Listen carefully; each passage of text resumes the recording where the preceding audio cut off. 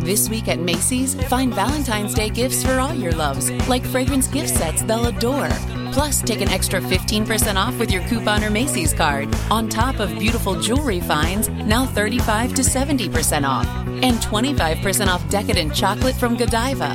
Macy's Star Rewards members earn on every purchase except gift card services and fees. More at Macys.com/Star Rewards. Savings off sale and clearance prices. Exclusions apply. Fact or myth? In the big game, the coin toss usually comes up heads. That is a myth. In fact, tails has come up more often in recent years. Football is full of myths, like the pigskin isn't actually made of pigskin. Gambling is a share of myths too. Unfortunately, believing gambling myths can cost you a lot of money. So learn what's myth and what's fact at KeepItFunOhio.com. You'll also find helpful tips, interesting quizzes, and great games, all to help ensure gambling is always fun. Behind home plate, we bringing it to them all day. You know what's up? Welcome to Birdland. Win or lose, we bringing it to you always. You know what's up? Welcome to Birdland. Orange or black, we rebuild the pack. No matter where we at, you know we coming back. Section 336, we on this, so tune in. You know what's up? Welcome to Birdland. Yeah, welcome to Birdland. You know what's up? Welcome to Birdland. Now, here come the boys from Section 336. Ladies and gentlemen, boys and girls, Baltimore sports fans of all ages, welcome to Section 336, Next Generation Baltimore Sports Talk. I am your endearingly serving host, Matt Soroka. As always, I'm joined by the button lover, Josh Soroka. Hey, Matt. I feel like this is more of the kickoff of the 2023 Section 336 season. I know we did one last week, but that was kind of still recovering from 2022. And now we get to kick off this new chapter of Section 336 as we count down to our 10-year anniversary. Okay. And 500th episode. Yeah. So we started, is this the season 10 edition or something of Section 336 now? This math's always hard. Yeah. It's 10 years mean this is the start of the 11th season, right? If we now have 10 years in the books, I think this is our 11th season coming up. Yeah. I mean, technically we started the beginning of the season, so April, but March. We started in March. Okay, March. Yeah. Right before the first week of that's what I said. This is the countdown to our 11th season. Yeah. But more importantly, the countdown to the 2023 Orioles season where we win it all. That's really what this is a countdown towards. The 2023 World Series Championship edition. That's what I'm calling it.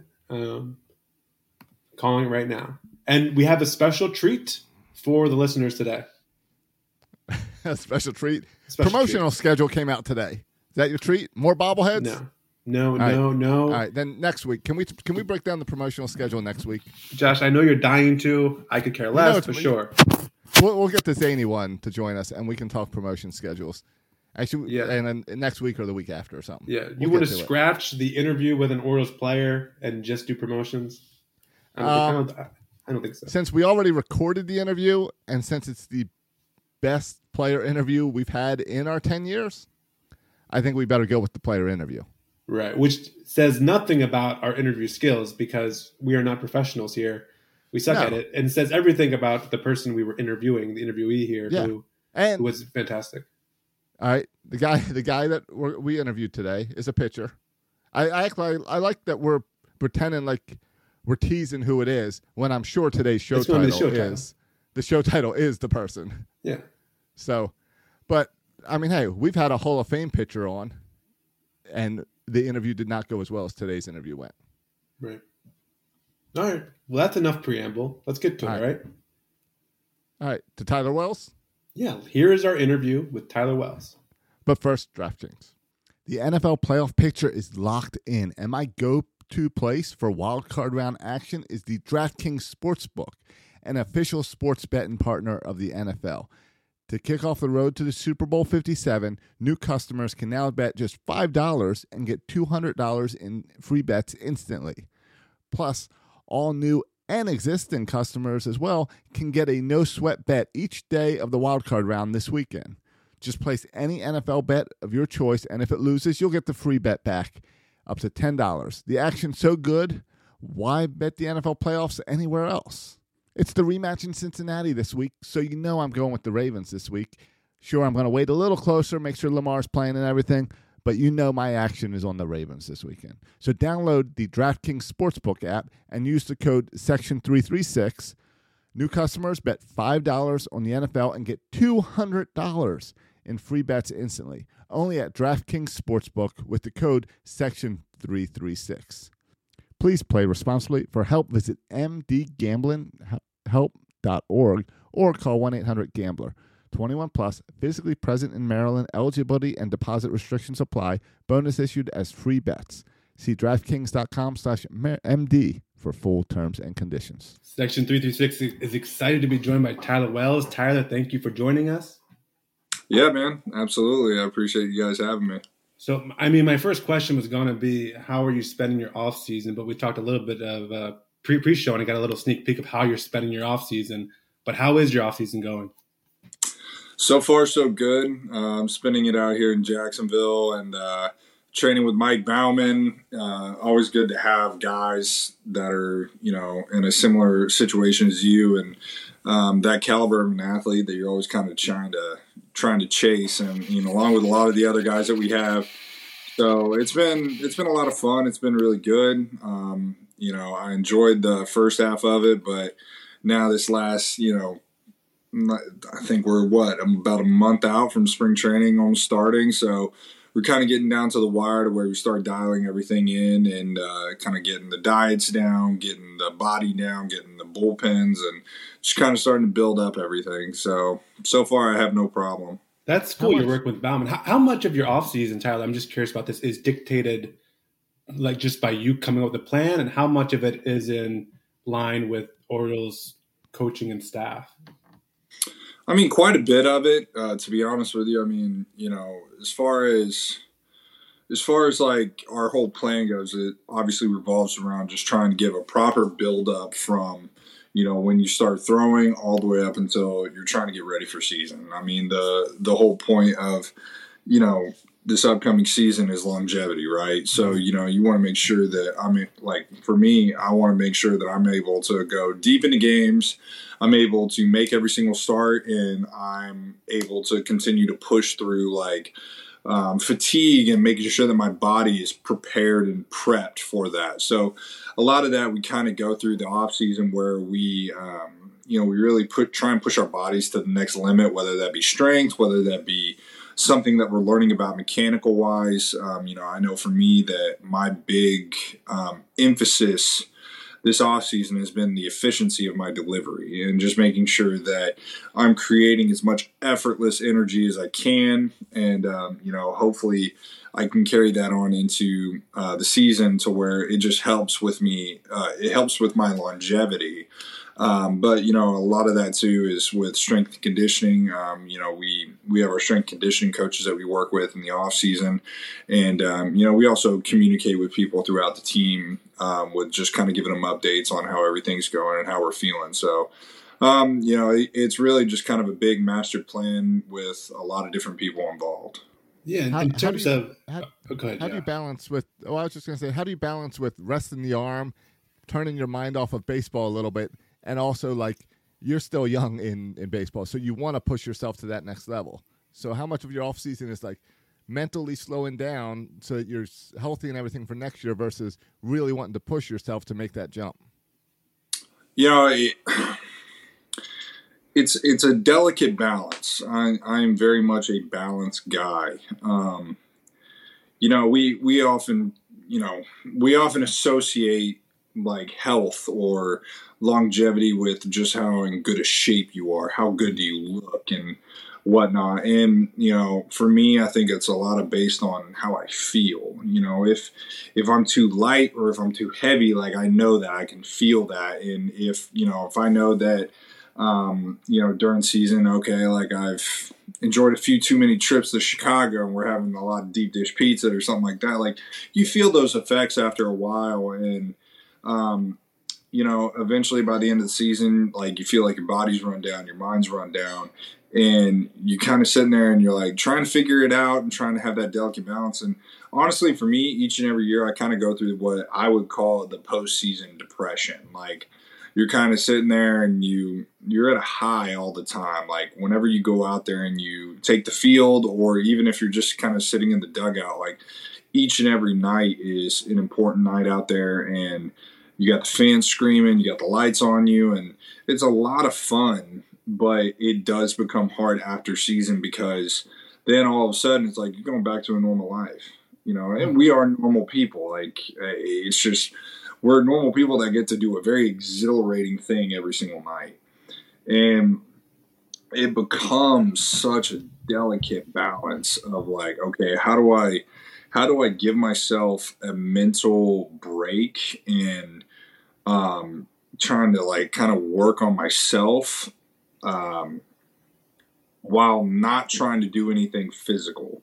I'm a very physical person. I like to exert energy. I like to work out. I like to go hike. I like to do a lot of different things. So it really does become hard. And sometimes, it's all about finding balance. And over being a young guy, like you said, in the league, like it's something that I always have that chip on my shoulder. I mean, plain and simple, like I am one of those people where I never feel like I'm established. Like I will never feel like I am at the peak of where I think I can be, because I'm always trying to be better each and every year, trying to work on something. Because if I'm not constantly or consistently like doing what I want to do on the mound, then that isn't good enough for me, if that makes sense. And some people look at that and think, wow, that honestly sounds miserable. You never feel like you're good enough. But for me, that's kind of what keeps that chip on my shoulder. Like, because deep down, I know that if I turn in a good performance, it's good enough. But at the same time, too, I'm going to sit there, I'm going to nitpick on certain things that, okay, like I know I didn't need to throw that pitch right there. Or like, oh, I struggled to get the fastball to the outside part of the plate. So my next bullpen, all right, like let's dial that back in. Let's focus on that.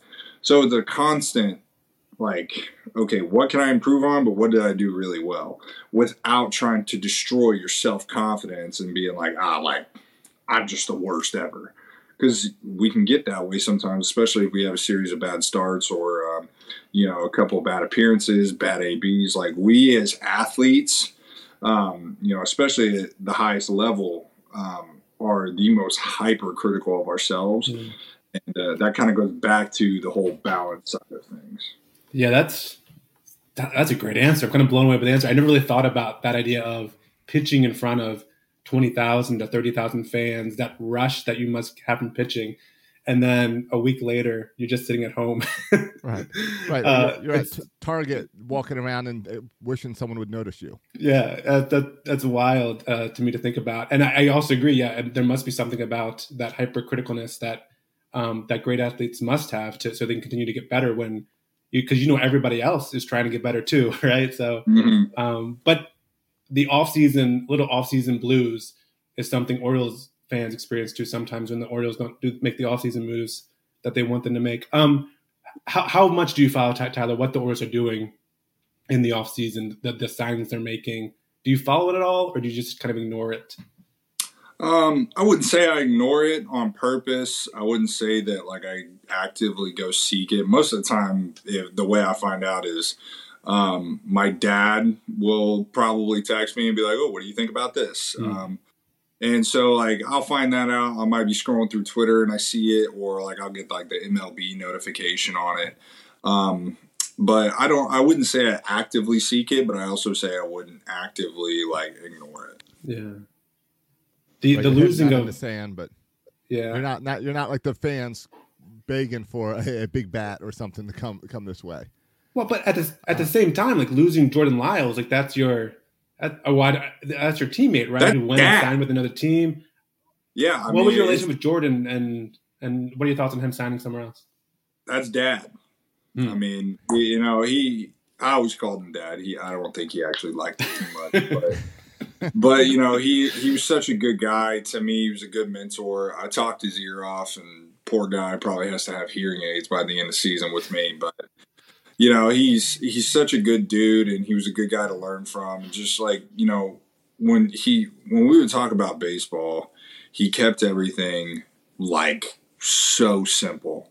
Like, to me, where I'm just like, there's no way that he's been in the league for 11 years keeping it that simple. But it's true, he has. And I think that is actually kind of a trend with a lot of guys who have been in the league for a long time, is that they've just simplified everything because they know that at the end of the day, like, if you overcomplicate things, it causes a lot of mental stress on you, which causes physical stress, mental stress, and it just causes more stress in the game. And, you know, you kind of lose your edge that way. So I learned a lot from him. I was really sad to see him go, but I did see that we signed Kyle Gibson, and I have a very small relationship with Gibby. While I was with the Twins organization, I met him a couple times, and he was always a great guy to me. And then whenever we played Philly in 2021, I saw him out there, and I had a really good conversation with him, and talked quite a bit with him. So I'm really excited. I'm really excited to play with him, and I think that it'll be a really good thing because along with Lyles, like, he was a super good dude, very nonchalant about everything, and Gibby is about as good of a guy as I've ever met in the league. Yeah, that's cool. You mentioned the Twins. You mentioned also you're working on longevity this offseason. I mean, kind of an interesting story with you, right? Like, you started as a starter with the Twins, then you had Tommy John surgery, then you got picked up by the Orioles in the Rule 5 draft, then they moved you to a bullpen position, and now last year it seemed that you were back in the starter role, building up the innings. I would imagine, I don't know this, but I'd imagine that being on a pitched limit, and from a fan perspective, it always seemed like they were trying to hold you to, you know, four innings or something, but you would always find a way to get into the fifth or sixth inning. Pitching with is just a testament to you. How frustrating is it to not be able to go past, right, that whatever it was that day, that 70 or 80 pitch limit that the Orioles were holding you to, and how much are you trying to get, you know, to that 100 pitch to get into the sixth and seventh inning this next season? I wouldn't say that it was frustrating because it was all part of the plan. Okay. You know, and that isn't to say every single time it was that way, because there were just some days that I wasn't very good. I mean, you know, we all have those days, and you know, Hyder decided to pull me early, and, you know, and that's fine. I respect his decision, and you know, me and him have had a lot of great conversations about, like, you know, kind of what they were thinking with me. I talked a lot with the pitching staff, with our coaching staff, and I talked with our training staff. I mean, everyone in there communicated. Everyone in there did a great job of communicating and talking with each other to make sure that we were all on the same page with how the year went. So I wouldn't say it was frustrating at all, because I think that we were all just kind of on the same page, and we knew what to expect and what to look for as the season kind of went on. So no hard feelings on any of that, you know. But as far as, like, the longevity side of things, yeah, like, my goal this year is to, you know, throw a lot more innings and to be able to go deeper into games consistently. And, the name of the game for me is consistency. I want to be a consistent starter. I don't, like, you know, whether that be a consistently great starter, whether that be consistently okay, like, I'm not going to strive for okay. I'm always going to strive for that great consistency. But, you know, there are some times where if I can go out there and I can, you know, throw 6 quality innings and put up a quality start, that is what I'm going to do. And that's my goal every single time. So, you know, as far as the longevity standpoint, that's kind of where I'm aiming at this year. And, you know, I'm really hoping to continue to maintain that mindset as the year goes on. It seems you're really set with being a starter. You had a lot of success, right, in 2021 from the bullpen, even saved a few games. Has there been any discussion or thought on your part about a possible role in the bullpen, or are you pretty set that you want to start? I mean, I just like to pitch. You know? Fair enough. I wouldn't say that there's been really much of a discussion within myself about it at all because, I think that one way or another, the competitive side in me takes over. Whether I'm starting, whether I'm relieving, it doesn't really matter to me. But, I enjoyed the routine of being a starter. Like that was such a great feeling to be able to know, okay, like I got my job done. And I will 1,000% say that being a starter in the big leagues is hands down the hardest thing I've ever done. To be able to do that consistently year in, year out, maintain health, maintain your ability to compete even without your best stuff. People like Max Scherzer, Verlander,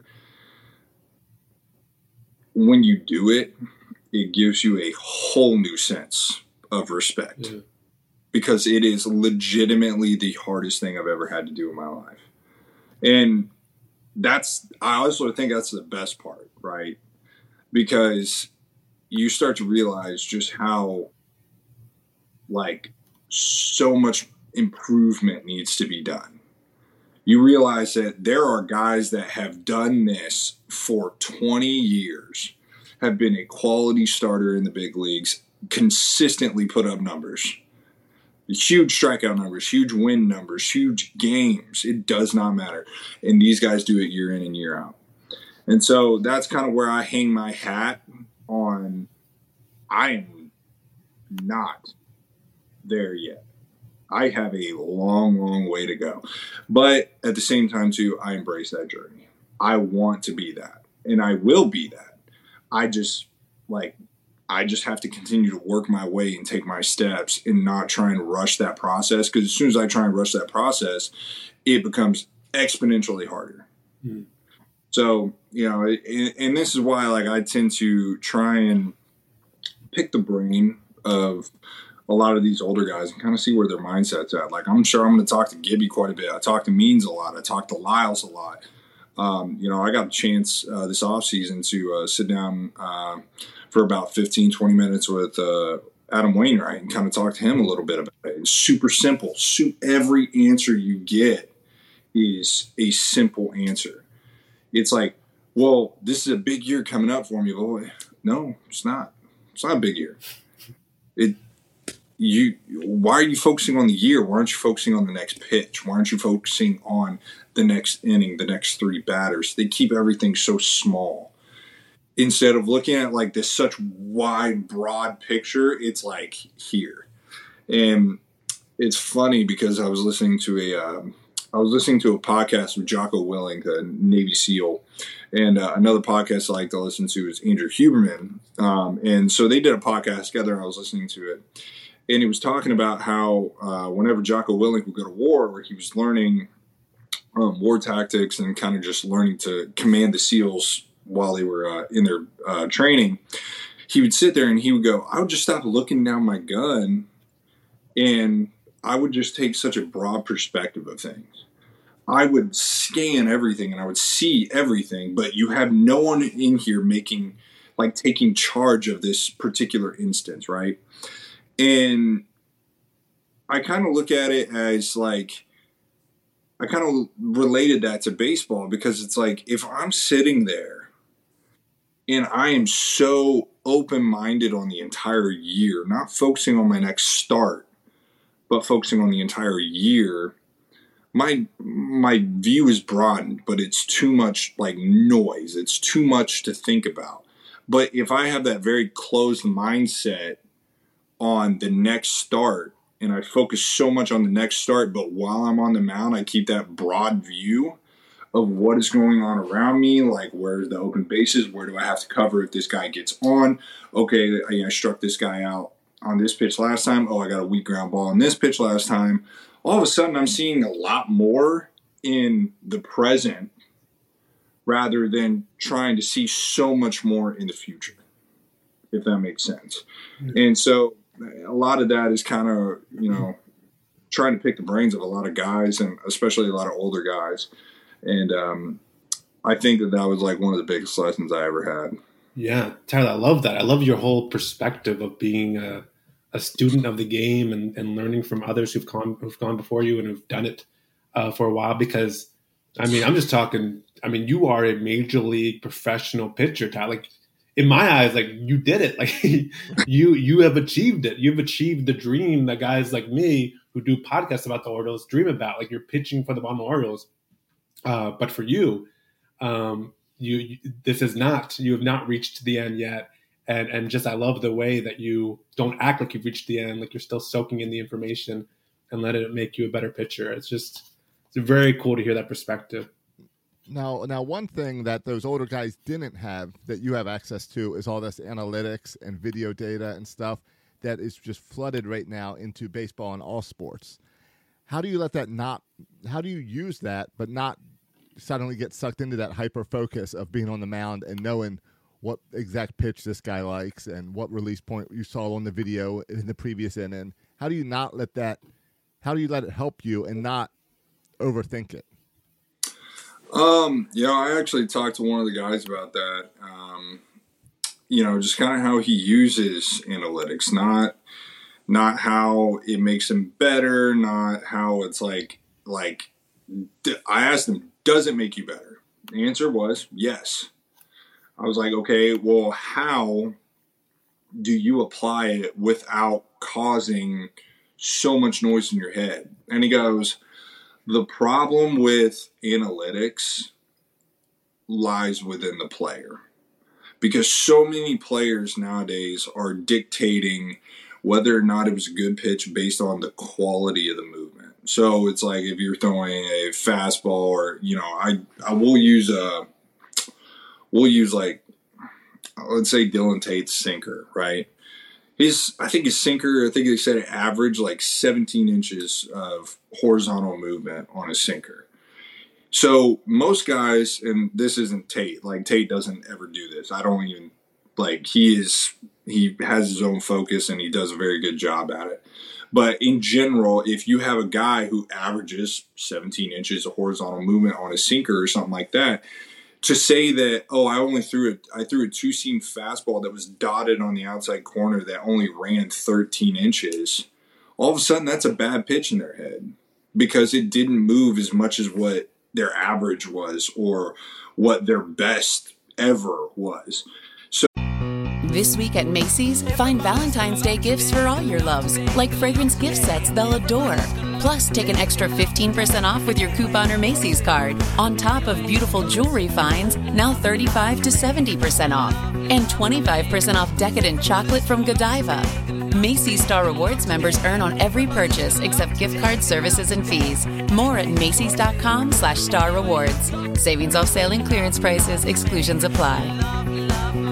Progressive presents Adjusting to the Suburbs. I never thought I'd care about gardening until I bought a house in the suburbs. But now I find myself in conversations about liquid fertilizer, and I wonder, am I the fertilizer guy now? No way. Everyone knows the ratio between phosphorus and nitrogen, right? Yeah, I'm still totally cool. Anyway, when you save with Progressive by bundling your home and auto, that's the easy part of adjusting to the suburbs. Progressive Casualty Insurance Company. Coverage provided and serviced by affiliates and third-party insurers. Fact or myth? In the big game, the coin toss usually comes up heads. That is a myth. In fact, tails has come up more often in recent years. Football is full of myths. Like the pigskin isn't actually made of pigskin. Gambling is a share of myths too. Unfortunately, believing gambling myths can cost you a lot of money. So learn what's myth and what's fact at KeepItFunOhio.com. You'll also find helpful tips, interesting quizzes, and great games, all to help ensure gambling is always fun. So, he was telling me, he goes, that you can't let, like, those numbers dictate the quality of the movement, or you can't let them dictate the quality of the pitch, because if you're dotting an outside part of the plate or down and away, it doesn't need to be outstanding. It doesn't need to be this ridiculous movement at this very, like, particular spot. If you're able to hit it, then you're able to hit it. And that's what makes you a good pitcher. Being able to use the analytics sometimes is actually very beneficial in, like, timing and stuff like that. I know a lot of teams use it's like a mocap thing. We call it mocap. It's motion capture. 3D biometric scanning of, like, your body, and it basically creates a skeleton on computer screen. It shows you like, okay, what is your timing like, and it shows you very particular quantitative numbers, and basically like it just kind of shows you like, okay, you're rotating your pelvis early, and a lot of these things you can actually see, you can feel as the pitcher.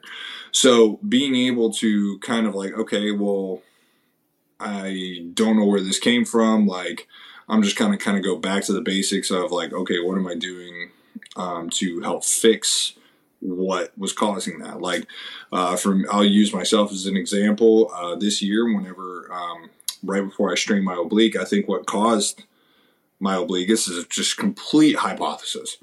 So, is that I was rotating off early with my front side. So whenever I rotate off early with my front side, it puts a lot of force on my like front half here, and it causes my arm to just kind of drag along.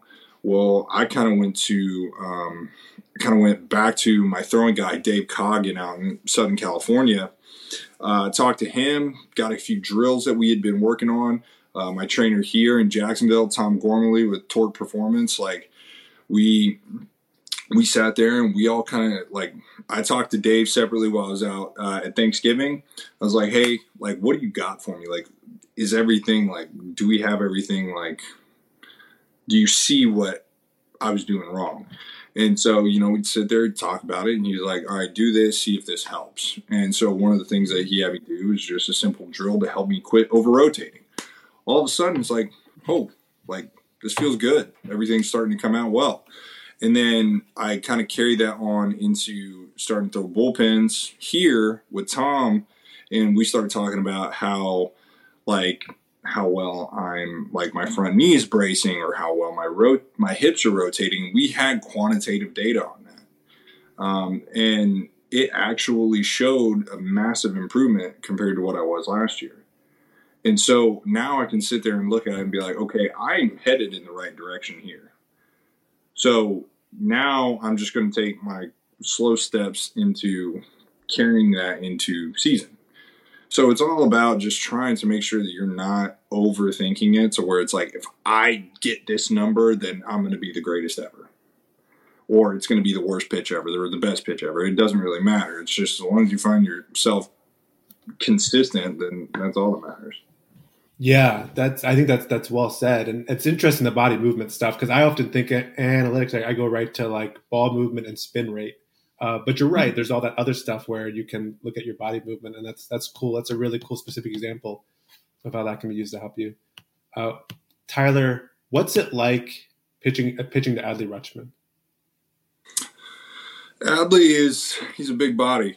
I mean, he's a very big kid. So from a physical standpoint, like, he receives the ball well.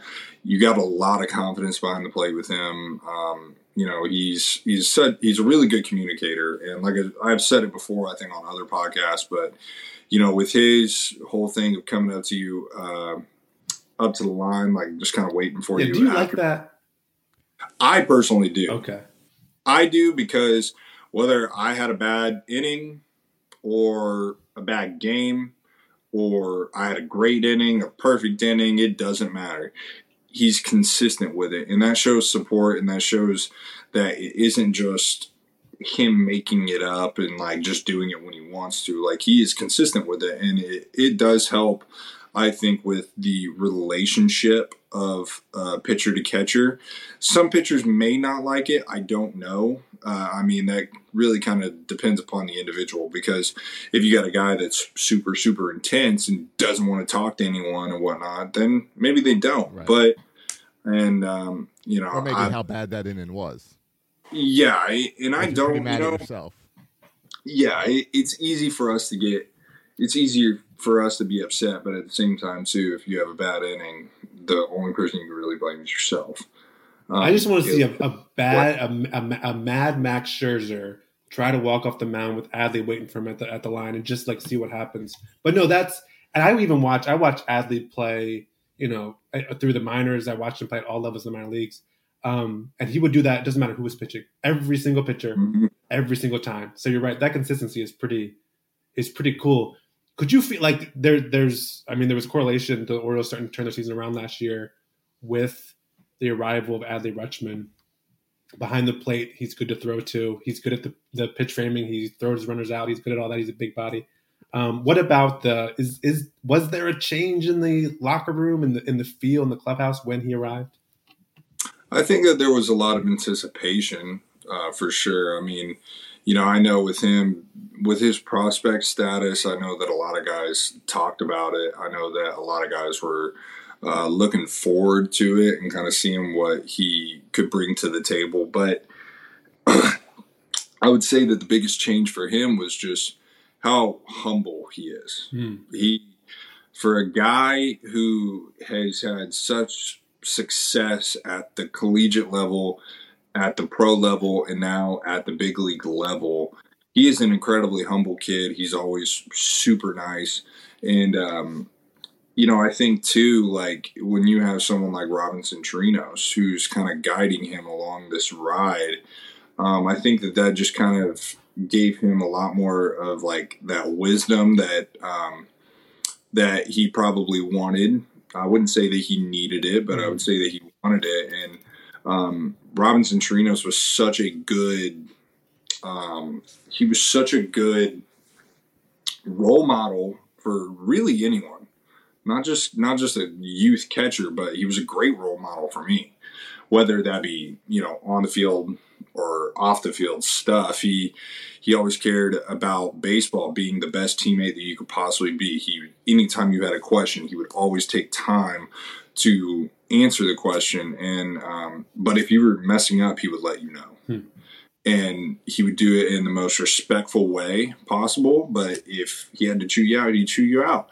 And that is such a good thing to have in the clubhouse, because now all of a sudden, like these young guys who are coming up, like myself, like you start to kind of look at that and you're like, I understand why you're doing it. Yeah. I get it. You are sharing your wisdom, and you are nurturing us as athletes. For a guy who's played, 10 years in the big leagues, like it was kind of the same way with like Lyles with me, or whenever I came up initially, like the person that I went to the most surprisingly was Tanner Scott and John Means, like two guys that hadn't even made it to arbitration yet, but they were those kinds of guys that would nurture you, and they would talk to you, and they would kind of be like, do not do this. Make sure you do that. It's like, got it. Cool. Like, got everything set up. And it makes your life a little bit easier whenever you know that you have people that are going to hold you accountable, because now all of a sudden, if you mess up, hey, you messed up, buddy. Now you got to pay the consequences. All right. I understand, because you told me not to do it. And that's whatever. Yeah, go ahead. As fans, all we see in Chirinos is we just look at the batting average and we think, oh, why is this? We don't see all the other things he brings to a team. Have you had any conversations in the past or currently with James McCann? I have not, no. I will say this with Chirinos, though. Yeah, people look at that batting average. People look at Rugi's batting average. Mm-hmm. People love to compare that quantitative data to what they mean to a team. Mm-hmm. And I think that for people like a Chirinos or a Rugi, people were so hard on them, but they're professionals. They've been in the league for a long time, and they understand that people are just going to be who they are. But those guys, regardless of the batting average, whatever WAR it was, whatever stupid statistic you put on, those guys were the entire backbone of our team last year. And I think, as Matt and I have talked about it throughout last season, you could see that with Odor, how the bench would get excited and stuff for him, that he brought that energy there even without the numbers. What's it like being part of that clubhouse when you all know you're outperforming what all the experts said you guys were going to do? Does that add extra excitement and just fun? Yeah, it's fun. I mean, it's such a blast to be able to tell people, hey, buddy, you were wrong. Like, I don't know if you guys have ever told anyone that they're wrong, but it's a good feeling sometimes. And yeah, Rugi would force us to be like if we were not loud or like if we weren't in the dugout at a specific time when something happened, he'd come smack you if he wanted to. Never did. I'm surprised because I was waiting for it one day. I was waiting for him to come up behind me and just whack me in the head. But you love that. Like, you see that and you're like, okay, like, you're right. Like, I shouldn't have been, like, leaving the dugout in such a big moment to go use the bathroom. Like, I shouldn't have done that. I could have held it for 30 more seconds or whatever. Like, it doesn't matter. Like, he is, but like that kind of thing where you have guys who get excited about the game and love the team being a team, like, that's what makes the biggest difference. And I think that, you know, those kinds of guys are extremely important to a team. And that's why I say, like, they were the backbone, even though their statistics didn't show that. They were the backbone to everything outside of the actual game. They are the ones that help show us like that, like, deeper camaraderie outside of the game of baseball. Yeah, and I'm sure that leaves a long-term impression that then you want to be that guy. Well, you for the future. Yeah, the question then becomes, because I'm sure that's so important, because especially you had guys like Gunnar Henderson, Adley Rutschman, Kyle Stowers, right? You had this emergence of young players who were coming up, all seeing that. It also begs the question now, who kind of fills those roles with them no longer in there? Yeah, I mean, you know, and I think that you'll have guys who naturally are just going to step up. And, you know, it's like, but I haven't met some of the new guys. Some of the new guys may be like great at that. Like I know Kyle Gibson, full confidence, like, he's going to be that guy for the pitchers. I do. He's such a good guy. He's such a quality, like, pitcher over the course of a long period of time that, like, he has wisdom. Like, he has, like, this unique wisdom with being able to communicate with guys while doing it, like soft but firm, like, lessons for everyone. So I think that, like, you're going to slowly find those guys, like, as the year kind of goes on. But I definitely think that, at least, you know, with Gibby, with the brief amount of, you know, time that I've known him, I definitely think that he's going to make an impact on us pitchers, especially us young guys. Yeah. According to Baseball Reference, Tyler, you're 6'8", 255. Is that pretty accurate? Yeah, I give a fluctuation of about like 10 pounds. I usually fluctuate between like that 1055 to 265 range. Tyler, that's like a football body right there. Did you play other sports, or were you exclusively baseball?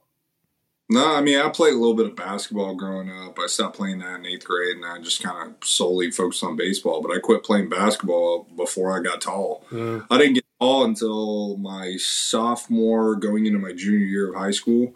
I went from 5'8" my freshman year, 5'10" my sophomore year, to 6'4" my junior year, to 6'7" Whoa, that was a huge jump over 2 years. Wow. Yeah. Speaking of huge jumps, Baseball Reference also has, I just got to ask you about this, Felix Bautista at 6'5", 190. I don't think he's 6'5", 190. They may have measured just his leg. Yeah. How do you compare to Felix Bautista? Who's bigger? I would say that me and him are right there at height-wise. He may have me by like a little bit.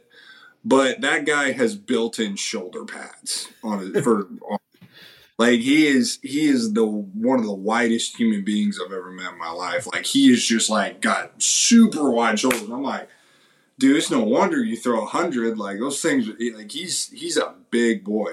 He's one of the only guys that, like, I sit there and, like, I mess with him all the time, because, like, me and him are both big, and so he sits there and he tries to play fight with me all the time, and it's like, be like, I'm not afraid of you. I'm the same size. I'm just not as wide. Like, but talk about a good dude. He's a great guy.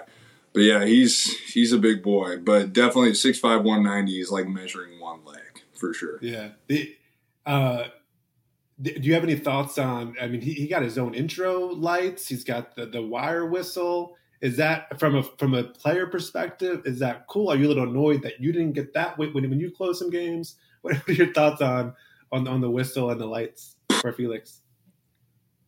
You know, it's kind of funny because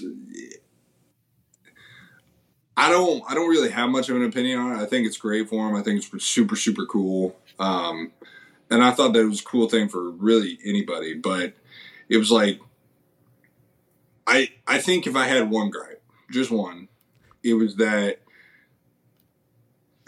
I wish that while Jorge Lopez was with us, that he got something like that other than like kind of the Flames. Because I was just laughing about it because I was like, why doesn't Batista get the Flames? Batista throws 100 pretty much every bit. But I thought it was super, super cool whenever it did happen. I mean, and especially after the season that he had, like it was really cool. And you know, the people who do like the music and everything for it with the lights and stuff like that, kudos to them, because I think it made such a statement too, because when you see that big body run into the mound and then all of a sudden it's like still kind of dark and flashing and he gets up on the mound, all of a sudden you see this mammoth human being up there, like it's pretty wild and it's kind of intimidating. Yeah, I'm at home, sitting at home getting a little nervous about it. Yes. Yeah, it was pressure for that batter before he even steps in. Well, when you're 6'8", you know, I think he weighed around. I think he was a little more than me. I don't really know. I don't know what he actually is. He might be the same weight as I am, but he's just such a big guy, thick legs, like big broad shoulders, and you got him throwing 100 to 102 with a devastating splitter. Like I'd be scared. I'd just walk away. Yeah. Granted, I'm a pitcher, but I'd walk away. I wouldn't even try. Yeah, that's cool. Does different topic, but how do you as a pitcher feel about now them changing the shift rules and stuff in this upcoming season? Does that bother you at all that you can't defensively lay out to help you out? You know, it's funny because I think you'll get a different answer from each and every pitcher, but I think that the general consensus for most pitchers will probably be, yeah, it seems like it's going to be a great thing because it's like whenever they're in the shift, of course they hit it to where they're not in the shift. Which has to frustrate you. Yeah, of course. I mean, it frustrates everyone, but second baseman just would have been to second base, like wouldn't have been a problem. But then it's, you know, you're probably going to have a lot of instances this year too where it's like, oh, they hit it where they would have been in the shift, and you're just like, well, this sucks. Like, wish I had the shift back. So I think it's going to be kind of a weird scenario with it, but you know, especially for someone like a Rugi this last year, where I think he was shifted like 93% of the time. He was the most in Major League Baseball. Yeah, like I'm sure that it's going to be great for the hitters and like being able to allow them to kind of ease their way like back into just that good old like, oh, I'm going to get a base hit. Like I can't tell you if they did the Rugi shift on G-Man Troy for me this year, I probably would have got him out of the time. But it wasn't the case. Like you just have guys that are like that like tend to hit it in the same spot, but then you also have a lot of hitters that like I think Rugi this year like would sit there and bunt against the shift, or he would just swing it and it would go down the third base line, and you're just like, what's the point of having the shift?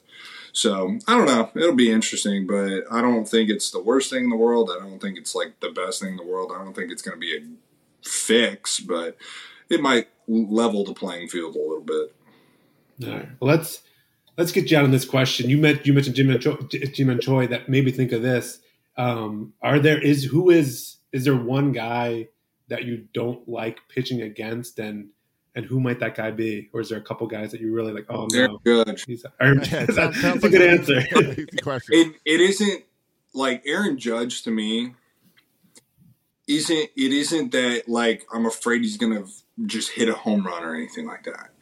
It is because I'll label a few: Aaron Judge, Bo Bichette, and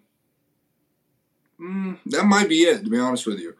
And the primary reasons for me personally is Aaron Judge is so big that he covers everything. He can cover up, he can cover down, he can cover in, he can cover out. Like, it is a really difficult thing to get him to where he is able to barrel a baseball. So, he is difficult, but I like it because it forces me to be creative as a pitcher. But sometimes you try and do too much, and then you give up 2 home runs in a game to him. And that probably combined for close to 1,000 feet. And you're just like, all right, well, back to the drawing board type thing. Now, Bo Bichette, he's another, like, really good hitter to where it's like he covers a lot of ground, and his bat-to-ball skills are incredible. Now, I named those 2 because those are the 2 guys that I've faced quite a bit and are very difficult to, like, either get a strikeout or even sometimes weak contact. Now, another guy who's also very much like Bo Bichette, but I love him to death because I played with him through the Twins organization, is Luis Arraez. Mm-hmm. He is one of the most incredible bat-to-ball hitters I've ever seen in my life. And he is, like, me and him sit there and we joke about it all the time because I told him one day before I think it was the day before I started, I was like, I'm going to strike you out tomorrow. Watch. I was like, I'm going to get you out. He goes, no, Poppy. Like, he just messes with me. He goes, you think so? But I was like, no, watch me. And like, so I got him on the first at bat with like a backdoor slider cutter thing. And, we sat there and we joked around with it. So you struck him out? He ended up getting like a base hit off me later. And it's like, all right, well, he got me back. But yeah, I mean, those kinds of guys are really, really difficult. But, I mean, kudos to them because it forces you to be a better pitcher and it forces you to kind of decide, like, am I going to try and strike this guy out in a big spot or am I going to just try and do some weak contact? Like, it forces you to think a little bit more than others. Yeah, that's cool. Well, Tyler, we appreciate you spending all this time. It's just such a joy to talk to you. I love your perspective. Obviously, as an Oriole fan, I root for you. But now, after this interview, like on a personal level, I root for you just because you seem to have your head on straight, and I just love your perspective of the game. So thank you for spending a few minutes and talking with us. We really appreciate it. Thank you. Yeah, man, absolutely. I mean, if it wasn't for Josh, I mean, like I said, I didn't see it, but I was glad to be able to come on here and talk to you guys and. Really appreciate you guys having me, and hopefully as the season goes on, you guys get a few more guys on here, and hopefully we just kind of give, Birdland something to really be excited for this year. Absolutely. Well, best of luck, Tyler, and thank you. Appreciate you guys.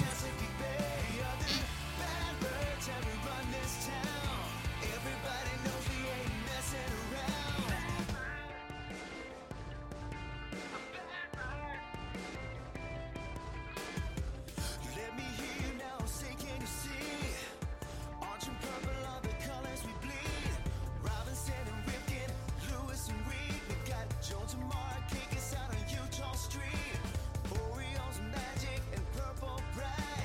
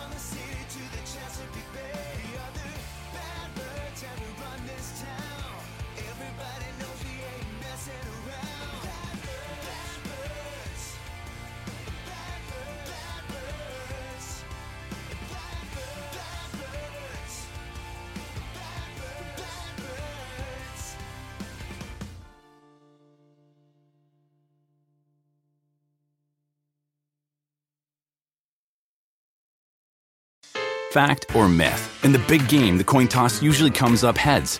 That is a myth. In fact, tails has come up more often in recent years. Football is full of myths. Like the pigskin isn't actually made of pigskin. Gambling is a share of myths too. Unfortunately, believing gambling myths can cost you a lot of money. So learn what's myth and what's fact at keepitfunohio.com. You'll also find helpful tips, interesting quizzes, and great games, all to help ensure gambling is always fun. This week at Macy's, find Valentine's Day gifts for all your loves, like fragrance gift sets they'll adore. Plus, take an extra 15% off with your coupon or Macy's card, on top of beautiful jewelry finds, now 35 to 70% off, and 25% off decadent chocolate from Godiva. Macy's Star Rewards members earn on every purchase except gift card services and fees. More at Macys.com/Star Rewards. Savings off sale and clearance prices. Exclusions apply.